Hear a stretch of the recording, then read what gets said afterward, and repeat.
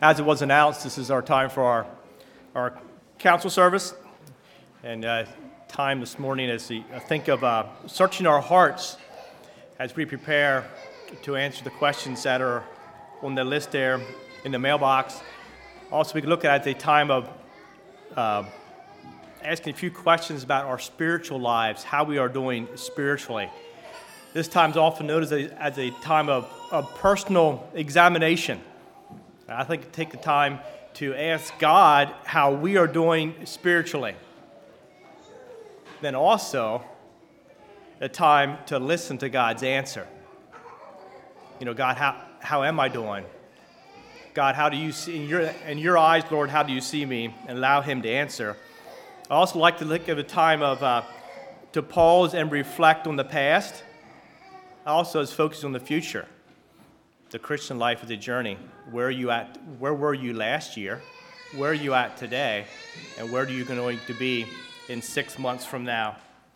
Or we could look at this as a biannual inspection, self-inspection, checking station as we check in on our personal lives.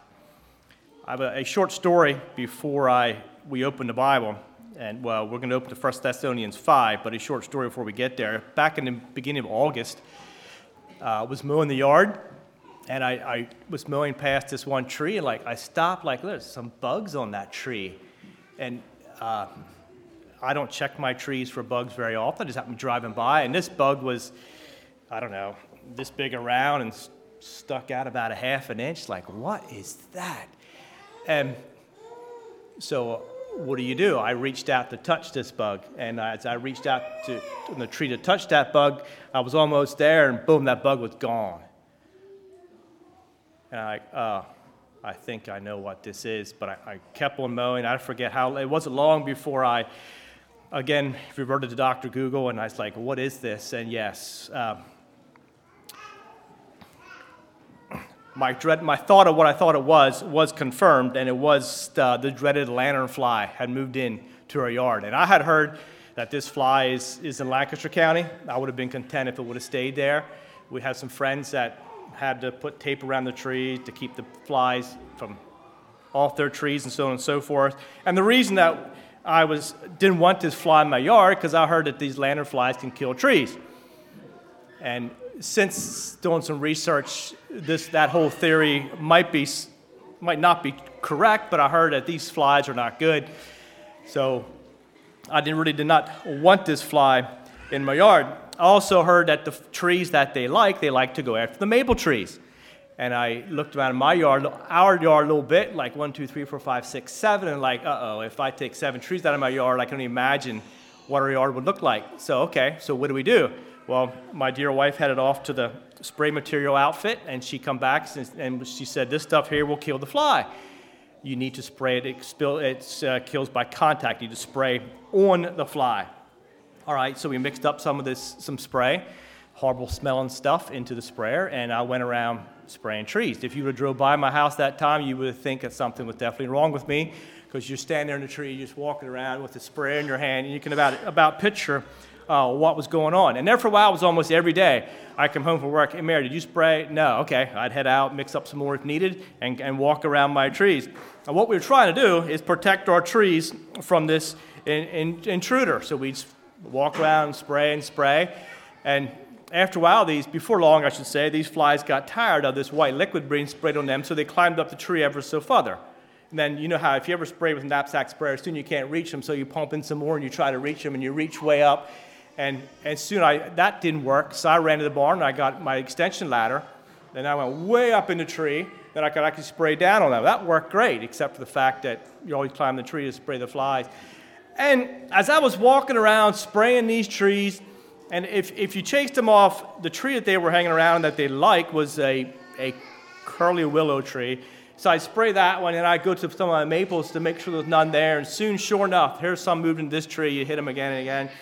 But as I was walking around spraying these trees, I started thinking.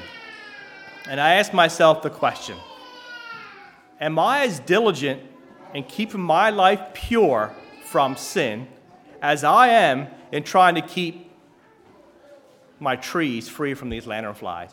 The tree can die, get cut off, replanted, and life goes on. But I had to think, here I am spending time spraying these flies, but am I as concerned with my spiritual life? We'll come back to some of them flies later. You can turn to 1 Thessalonians chapter 5. 1 Thessalonians chapter 5.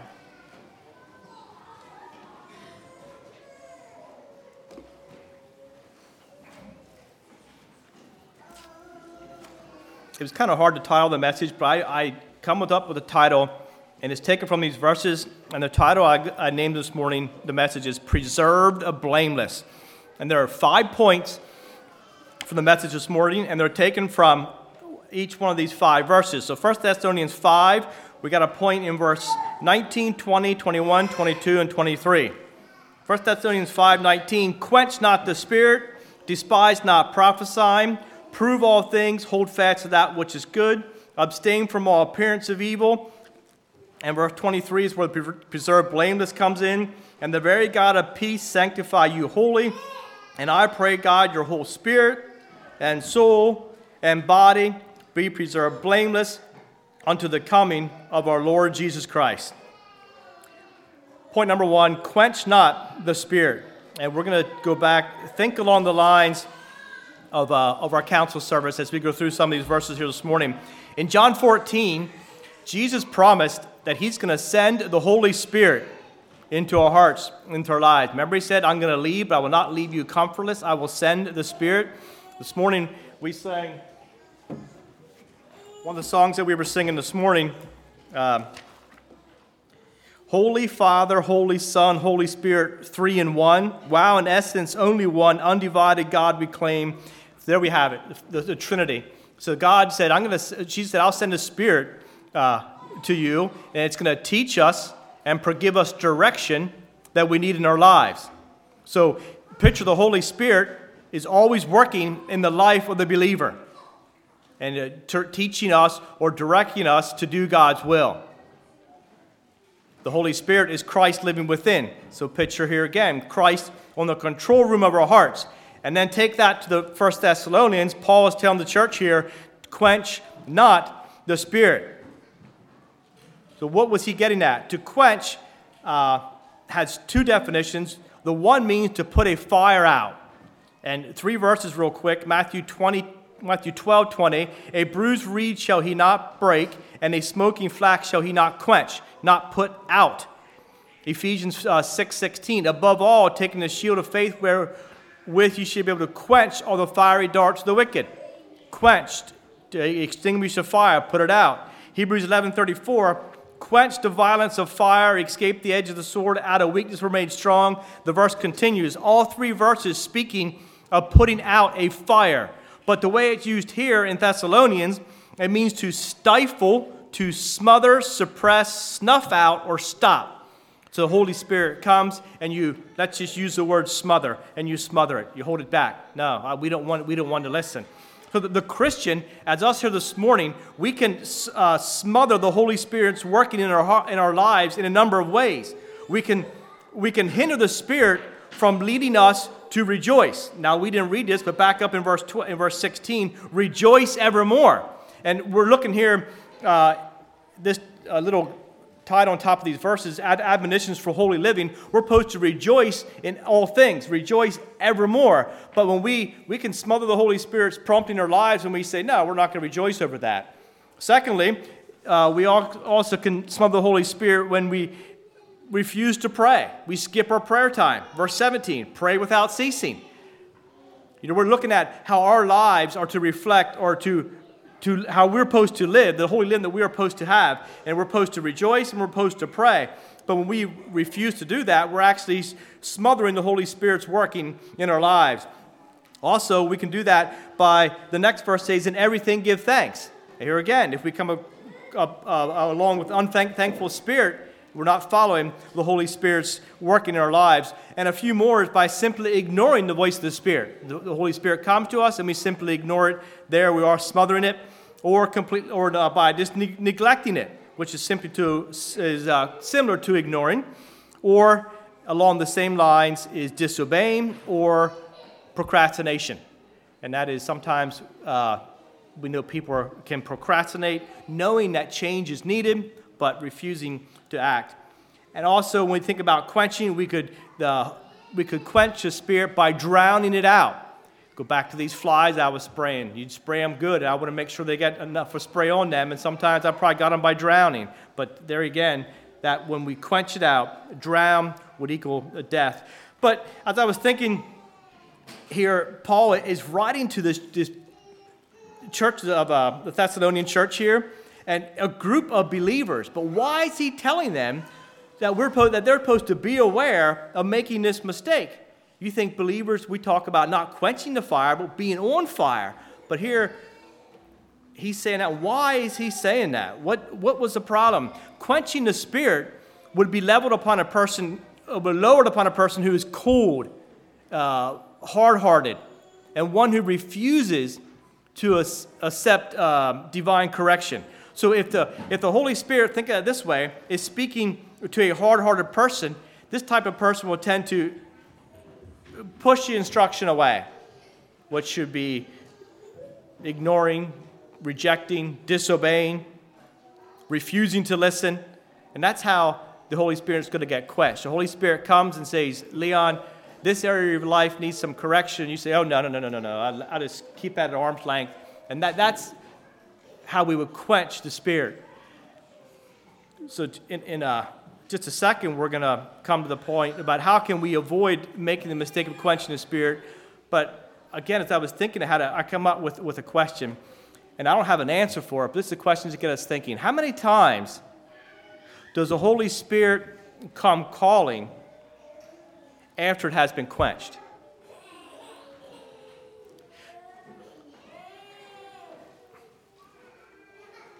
The verse says, quench not. So that tells me it can be quenched. And the question is, how many times does the Holy Spirit come calling after it has been quenched? Just something you to think about.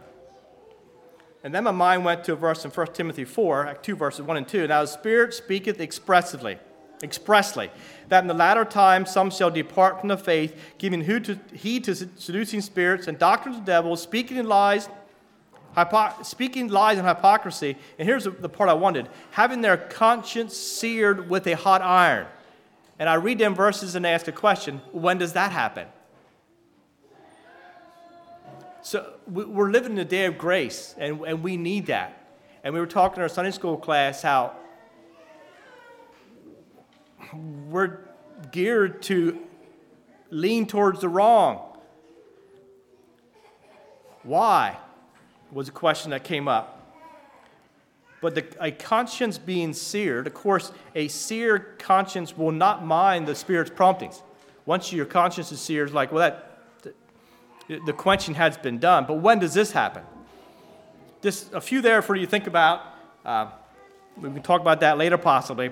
But now we get to the part that how can we avoid the mistake of quenching the Spirit? Because we're told quench not, so we don't want to quench it. But how can we avoid quenching it? And the opposite of what we looked at so far, and the answer could be if we need to listen to and obey the Spirit. So when the Spirit comes, if we're going to be on the side that are following the verse and not quenching, then we're going to listen to it. And if we truly want to know what the Holy Spirit is saying to us, then we will take a time to pause and listen. And our prayer time should include a time of listening to the voice of God. Second of all, we need to allow the Spirit to speak to us. And then we allow Scripture to speak to us. So let's quickly remember why Scripture was given. The Bible tells us it's given for inspiration. It's from God. It's profitable for doctrine, for reproof, from correction, for instruction in righteousness. So there we have it. If we allow the Scripture to speak to our hearts, think of where we will be if we're not there ready. But we'll be far from the part of quenching when we take the Spirit and apply it. A third point here, our worship services, like we are this morning. Each aspect of the service should be a time of listening and discernment. We start with time of singing. We have a Sunday school devotional. We have Sunday school teachers. Oftentimes the moderator shares a devotional. Oft times of time for listening. And as we develop a habit of listening, I think we're going to find that the Spirit is quite ready and quick to speak to us. So let's not suppress the Spirit, but let's be open and listen to the Spirit's prompting. Point number 2, despise not prophesying. Don't scoff at those who prophesy. Prophesy is the gift of proclaiming the gospel and predicting the future under the influence of the Holy Spirit. This takes discernment.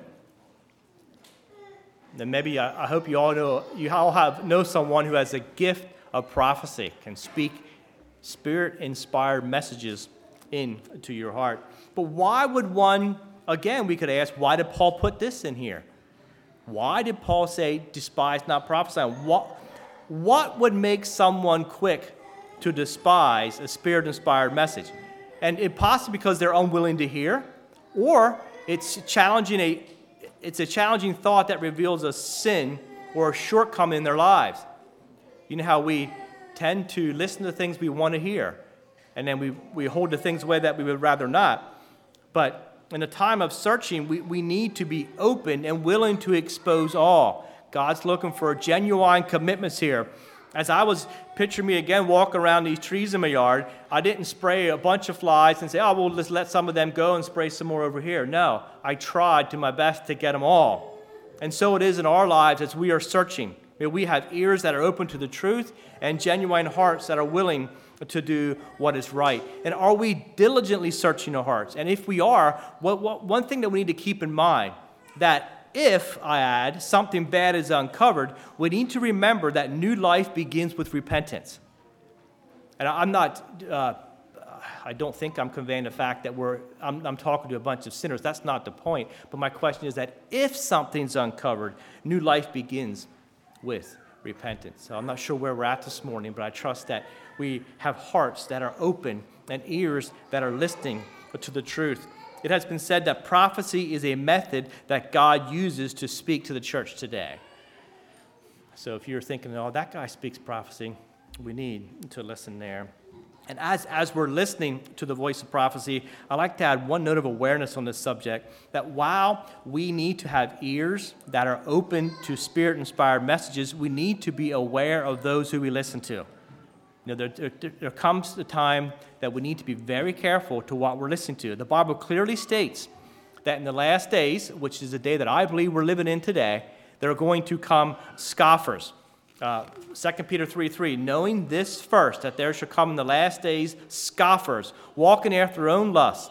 And I think this is happening today. We need to be careful of what we consider the truth. Mockers are going to be coming, so be careful what you listen to. 2 Timothy 3:13, but evil men and seducers shall wax worse and worse, deceiving and being deceived. So let's be, while we are not to despise not prophesying, let's remember that verse.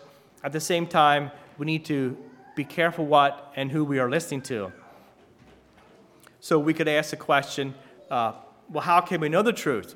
Well, Paul didn't stop and didn't leave us open-ended there. He goes on with point number 3 we have here. He says, prove all things and hold fast to that which is good. So what's right, what's wrong? Okay, prove all things. And how are we going to do that? A couple points we could look at here. Does what you heard, or if it's a new doctrine that's coming out, a new teaching, does it agree with Scripture?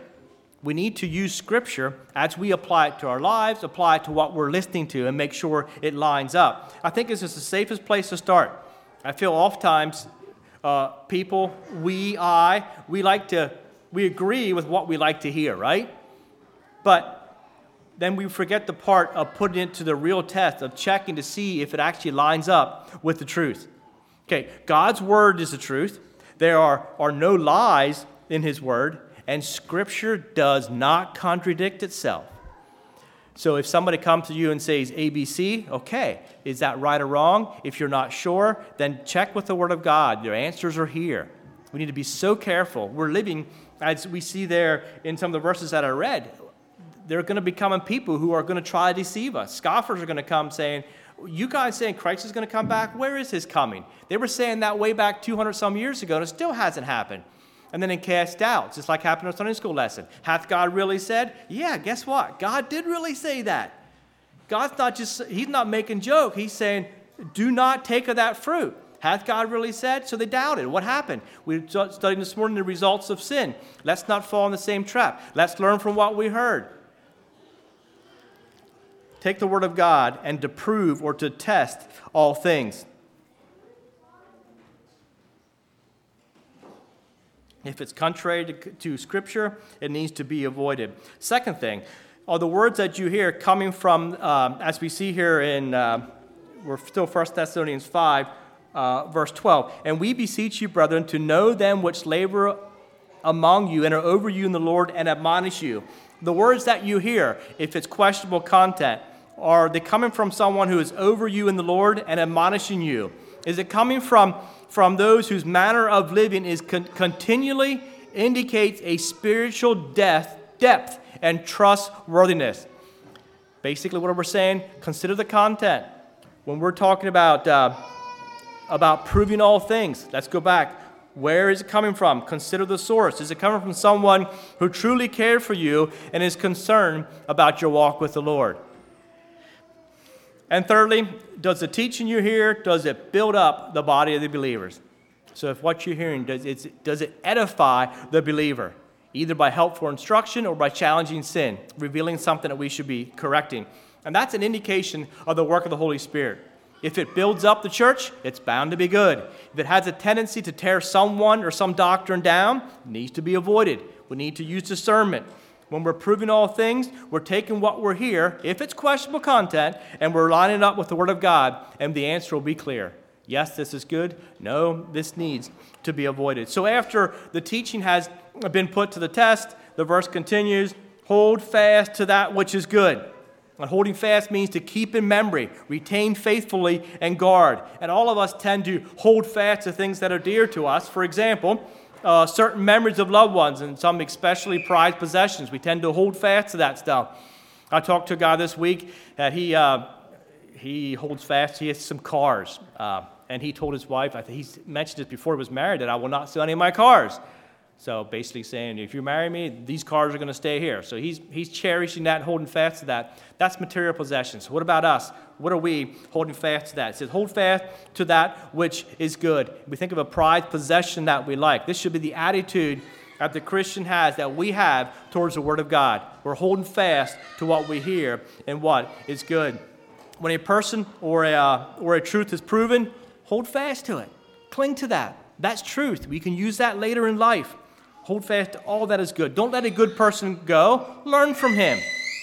You have someone that spoke something profitable in your life, learn from that. Don't let a good doctrine or exhortation go. Hang on to it. Live it.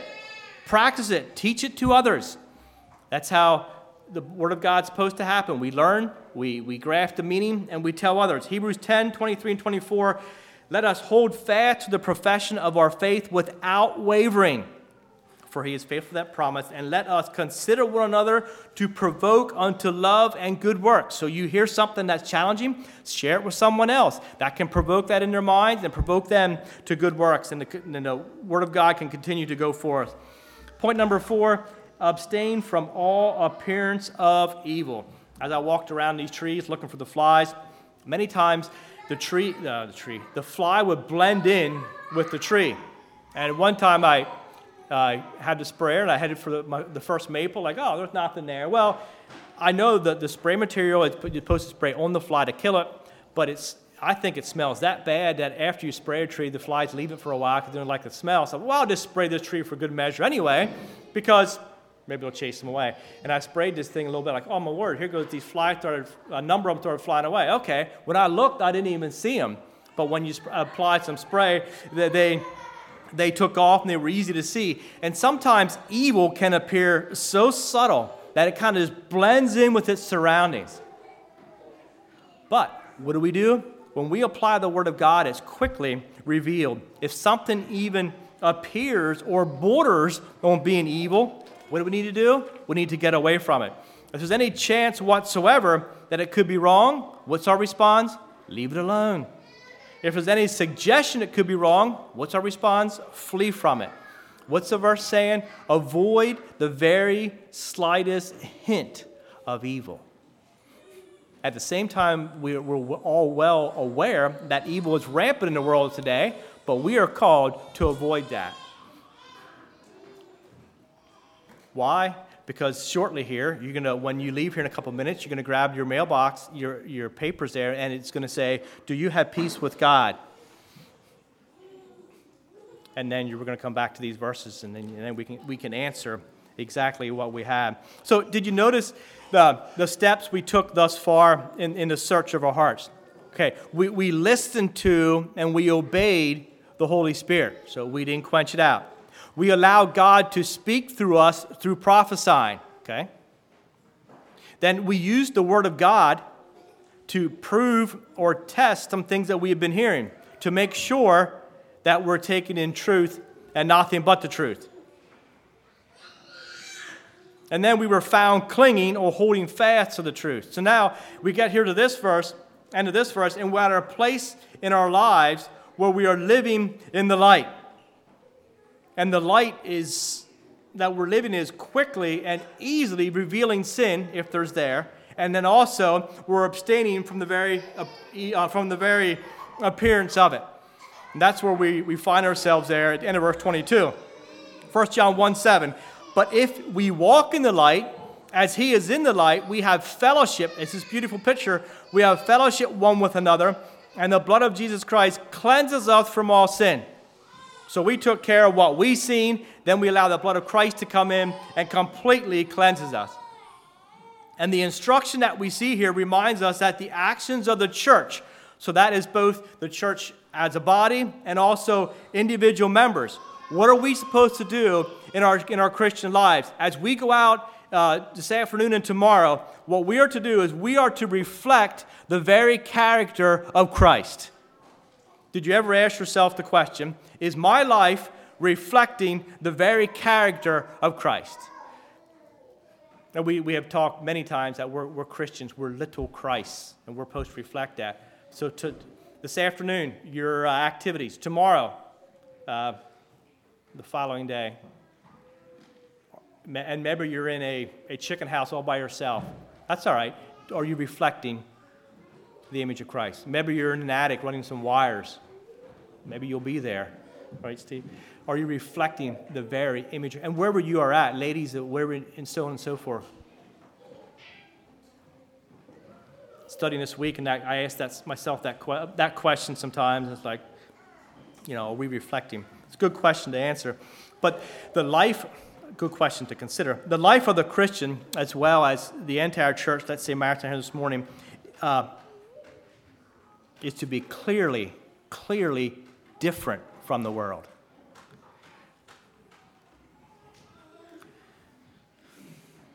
Yesterday, we were in New York City, and I could talk a lot about that. We had a good time, but I'll go back about 3 o'clock.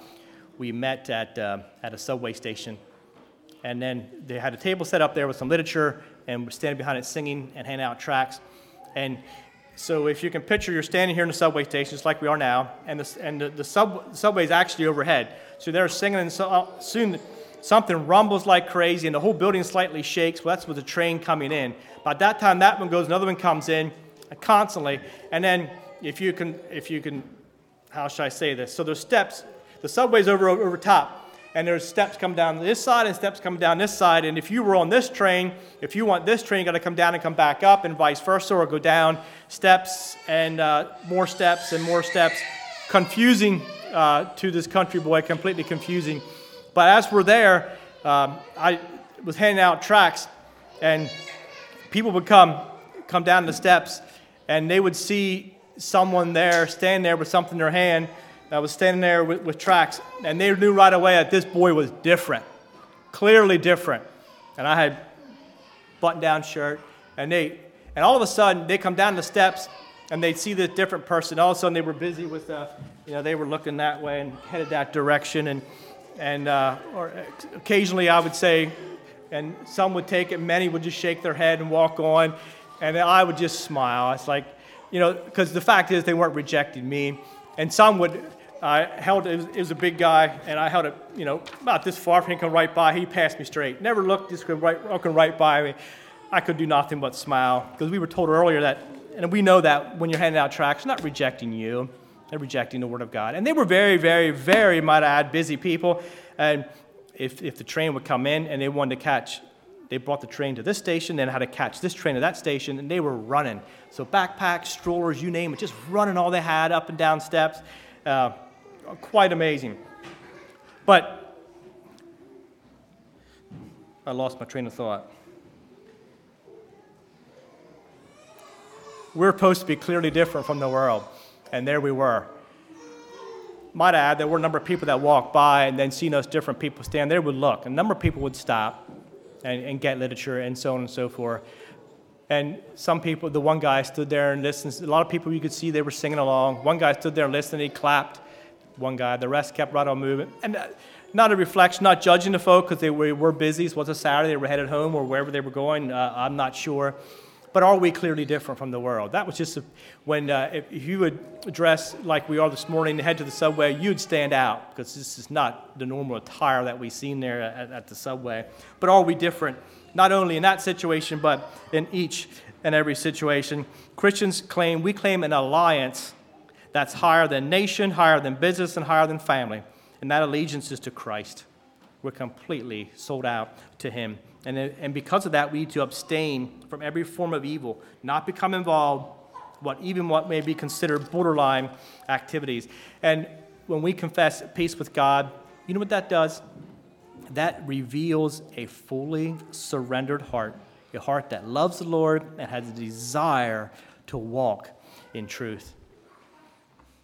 Back to the fly real quickly. When I was spraying, these flies would jump off the tree, and sometimes they land on my shirt or on my pants, and then, they're very easy to locate, and I brush them off and trample them on the ground. That's one less. But am I as diligent in maintaining a pure life as I am in trying to get rid of this bug? And peace with God and our fellow man is a beautiful thing. And combine that with a heart that's willing to follow the ways of the church and looking forward to communion, that's great. But we need to trample sin or anything that hinders our peace with God. For some reason, the flies on your clothing just seems disgusting. You quickly brushed off and quickly stamped it and killed it out. Is that how are we that quick if there's something in our lives that is not right? Tuesday evening, went out, looked around the tree. It didn't look real long, but I saw one lanternfly. And I'm not saying they're all gone. As a matter of fact, they're not. I sprayed Wednesday night, and there were some more there. But if we are diligent with our hearts, good things are going to come forth. We shun the evil. No, we can't go there, we can't go there, we can't do this, and we get rid of this and trample that. Psalm 34:14, depart from evil, do good, seek peace, and pursue it. Now we get to the last one, point number 5, verse 23, preserve blameless. We covered a few verses there, and then we get to verse 23, and the very God of peace sanctify you wholly. And I pray, God, your whole spirit and soul and body be preserved blameless. Till when? Till the coming of our Lord Jesus Christ. Notice when these steps have been taken, notice the blessings that we're going to follow. 3 quickly. We will experience the presence of the God of peace. Excuse me. Peace means to be bound, to be joined, and to be wove together. And I think it's only God who can bring this kind of peace to a person's soul. The peace that we're talking about is a peace that brings absolute assurance, confidence, and security to a person's heart. And this is the kind of peace that's going to dispel all fear. It's going to remove all doubt. And I think this is the kind of peace that only God can provide. So let's follow these steps here, and we can have that peace with God in our hearts. Number 2, we will experience sanctification. This means set apart and separated unto God. Not from God, but unto Him. And when we follow the exhortation set in these verses, we'll experience God's blessings. Sanctified, holy. We will be wholly set apart to God, and we'll be under God's special care, under God's protection, under God's provision. And I've said many times, I'll say it again, when we follow the directions, the responsibilities are given to us. When we do our part, God's blessings just come in and they just flow abundantly. And here we see it as well. And the third thing we're going to see will be preserved blameless. And I'm sure this is where every person wants to be. Preserved blameless in the day of judgment. And this blessing is made available to all who apply Scripture to cleanse their lives.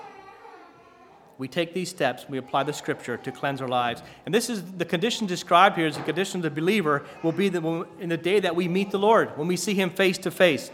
We're going to be found acceptable to God and receive a full reward. And notice the three parts of man that were spelled out. When I read it, I mentioned that as well. The whole spirit, the whole body, and the soul. Is what's it saying here? The whole man will be preserved, and not only preserved, but the point I'd like to bring out is blameless. No fault found in those who follow the exhortation of Scriptures. When we take the Scripture and correctly apply it and adjust our lives accordingly, be no fault found in us. And then we can look forward to the day when Christ comes back, and we can look forward to it with excitement and not in fear. Why? Because Jesus Himself will come and welcome us home to live with Him forever in glory. As we consider our counsel questions, and as you answer them, open your Bibles to 1 Thessalonians 5 at your quiet time, and just read, 5 verses. Maybe you have them memorized already. Just read over them, make correction if needed, and then experience that peace which will pass all human understanding. And then we can cherish the fact that our lives are pure and that we are preserved blameless in the eyes of our Heavenly Father. God bless you as you fill out your questions, and trust that we can take communion here in October blameless. Let's pray. Lord, we come before you here this morning. I just thank you, God, for this opportunity to dig into your word. And Lord, I pray that we can take the steps here in 1 Thessalonians 5 as we apply them to our hearts and lives and fill out our counsel questions. Thank you, Lord, for the peace that we can have. And thank you, Lord, that when we follow your word, that verse 23 speaks loud and clear, that we will be preserved blameless until your coming. And I pray that's our prayer for each one of us here this morning. Just direct our hearts and our lives. May we keep our lives pure, and may we trample sin that is within if there is any there. And may we allow you to sanctify us, and that we can be pure and holy in your sight. And direct us with your blessing, we pray. In Jesus' name, amen.